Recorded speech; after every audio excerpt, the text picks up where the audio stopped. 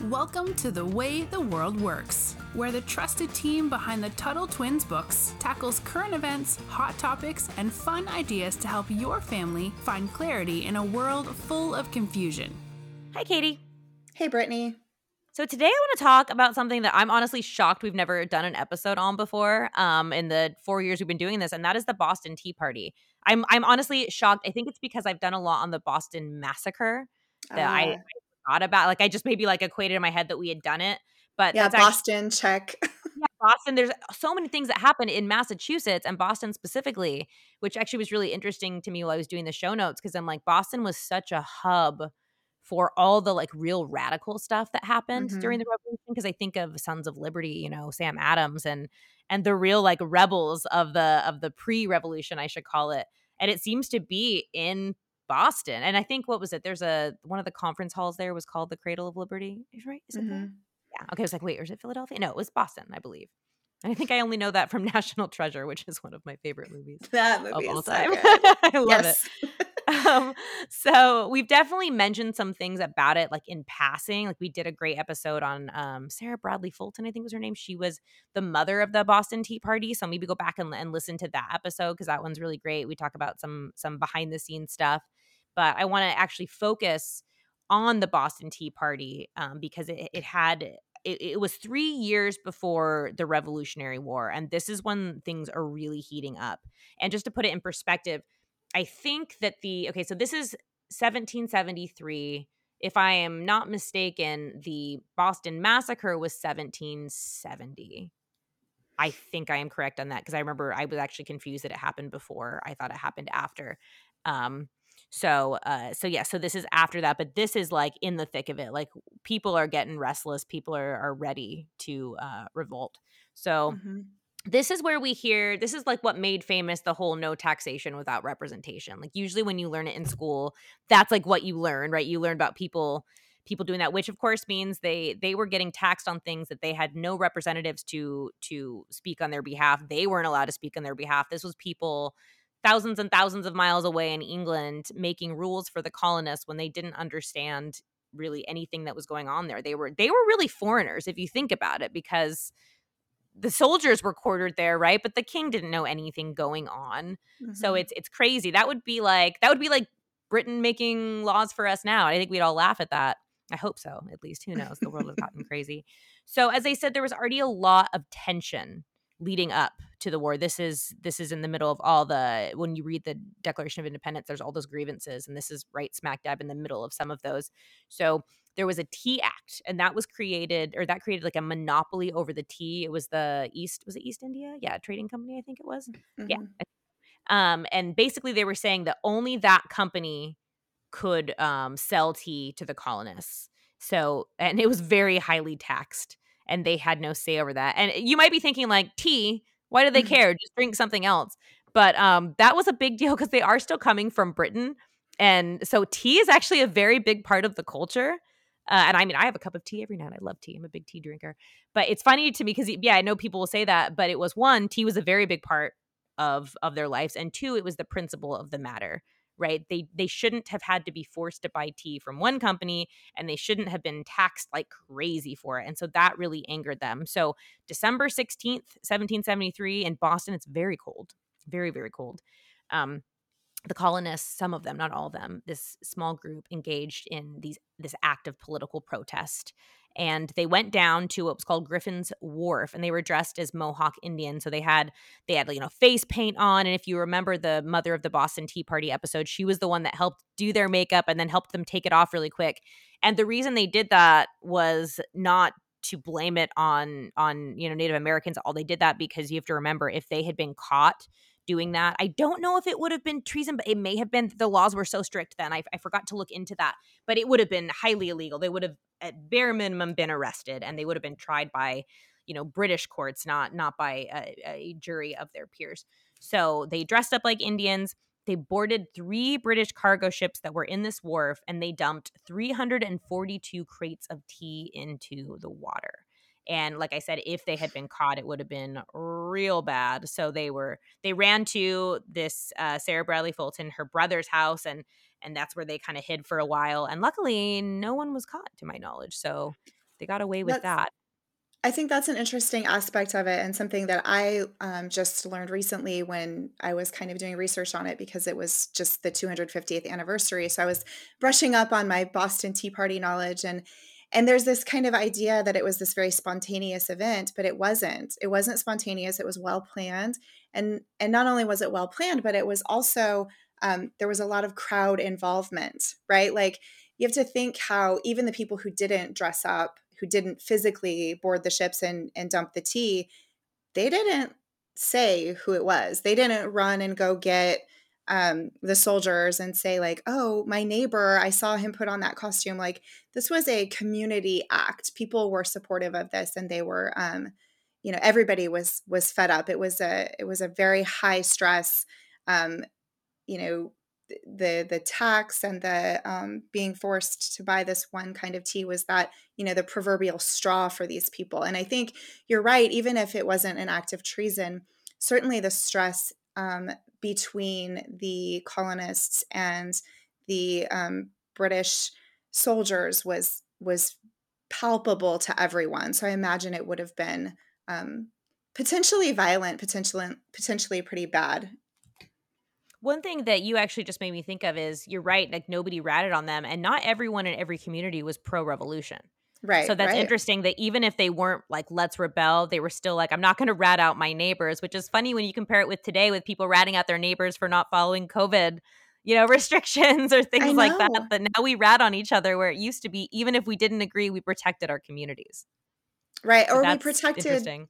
we protected the belief that people should be able to express themselves without fear of, being carted away. I know when we lived during COVID, we were actually living on a military installation. And right at the very beginning, we locked down really, really hard. And there was like a Facebook page dedicated to, just for this installation. It was run by the leadership of the installation.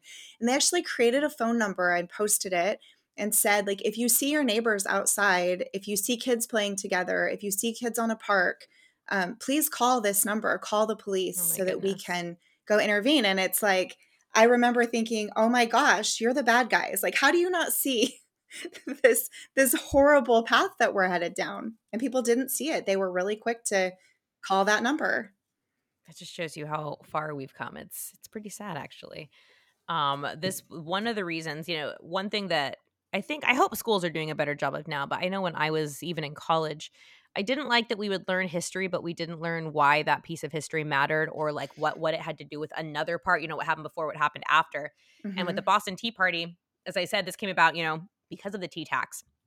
But it was also a big deal because this was the first major act of defiance against the British government. Like things have been heating up since really the 1660s. But this moment of things are getting to a boiling point. How much longer can we actually go through this? Hmm. And the And it British was government, oh, go on. coordinated and Yep. premeditated, right? So it wasn't them just reacting. It was like, Like the no, Boston Massacre was. The Boston Massacre, exactly. was, and a little more murky because there was still the like who shot first, and the whole Right. John Adams thing. So that gets a little trickier, but you're right. This was like a coordinated effort of we're not going to take it anymore. So yeah, this is a big deal. And obviously the British government was not happy about this at all. And so they created what the colonists started calling the intolerable acts because they were Hmm. intolerable. And those were actually specifically targeted at Massachusetts. So even though they had to do with everybody in the colonies, it was kind of like all right, Massachusetts, you're not falling in line. So there was the Boston Port Act, and that closed a port of Boston that until the destroyed tea was paid for. So you remember ports, these areas, that's how you get supplies. That's how you get goods and services. We remember when the supply chain was crazy, when all those ships couldn't get to us, and how much that impacted the cost of items and things being on the shelf. So imagine you can't get your supplies because you have to pay for this tea and punishing all of Boston for it. It's a collective punishment, which isn't great. And Hmm. then there was the Massachusetts Government Act, which basically changed the colonial government structure. So like they didn't have as much local rule. And then there was the Administration of Justice Act, which allowed British officials to be tried in Britain for crimes. And I think that that probably had something to do with actually the Boston Massacre, even though we've talked about this before in the show, because it's one of my favorite instances in history, was John Adams doing the right thing, even when it was against his interests as a Massachusetts man, because of he defended the British soldiers truthfully and rightly, even though a lot of the colonists, especially Sam Adams, his cousin, just wanted to say they were guilty because they were Mhm. British. So but that way they weren't actually, if they were British soldiers in Massachusetts, they should have been tried, where the crime was committed, but instead they were letting them go back to Britain. So they were kind of letting them off the hook. They were definitely in front of a court that was going to be more friendly to them.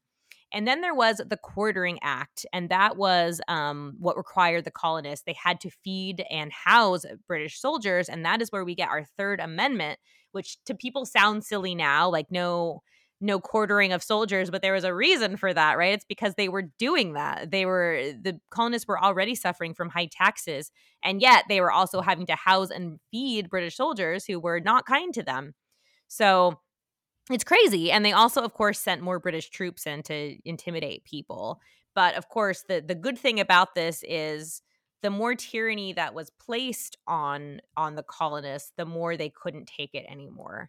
And so this was really what set off, what you could call the beginning of the end. This is where it was like, all right, this isn't going to get any better. What do we do from here? And so it's such an important moment in our history, because to me, it was almost like you said, Katie, it was so coordinated that it's almost like the first act we did as a country, right? The first act of rebellion Right. of countrymen coming together. I don't know if you have Well, anything to add before we wrap up. I'd love to hear some thoughts. yeah, I think it's interesting because it was the first time that people decided that they were willing to, as a group, risk whatever the consequence was, right? They were less afraid of the consequence than they were afraid of continuing to put up with what they were putting up with. And I think that it's interesting to learn about the Boston Tea Party, because I know when I was talking about it with some of my kids the other day, my son was like, well, what makes, I forget how he asked it, what makes, uh, I don't think he used the word revolution. We were talking about maybe a conflict in another country. I can't remember now, but he was asking like, well, how do you know who the good guy is and who the bad guy is when there is a revolution, or Hmm. makes a group a terrorist group, or a revolutionary group? Like what is the determining factor there? And my husband and I were talking about it with him, and it was kind of like, well, if you win, then it tends to be that you were right, is the way that history writes it. And if you Victories, yeah, lose, right. Them. right, and if you lose, then you were the insurrectionists or the terrorists, or however they label it. But it is interesting to look at it that way. Like they were a, I mean, could we have called them a terrorist organization? I don't know, but they were British citizens. They were governed by Great Britain, and they didn't like it, and so they wanted to change the way that they were living, and they, eventually used violence to do that, and it worked, and now we have this country. But it's an interesting lens to look at, conflicts that we see other places in the world historically that we have seen, and it's just something to think about. Why do people do things? Why do groups of people rebel or take up arms for a cause that they think is really important?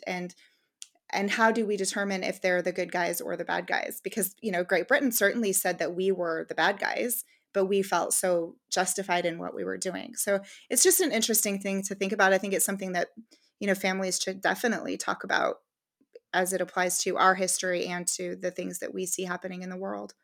I'm really glad you brought that up, especially with the Israel-Palestine, conflict going on right Hmm. now. And again, like Connor, I talked about it, and it's one of those things that nobody is going to solve. It's been going on for so long, and both parties, to some extent, are to blame. But with Hamas, it's not actually a government. It is technically a terrorist organization, I believe, but to them, they're not terrorists, right? To them, they're revolutionaries to other people. So that's really, really interesting. And sometimes there's not a clear answer, and Right. so that's interesting too. Yeah, exactly. All right. Well, we will wrap it up there, guys. Please don't forget to like and subscribe to the podcast and share with your friends. And until next time, we'll talk to you later. Bye, Brittany. Bye. You've been listening to The Way the World Works. Make sure your family is subscribed and check out TuttleTwins.com for more awesome content.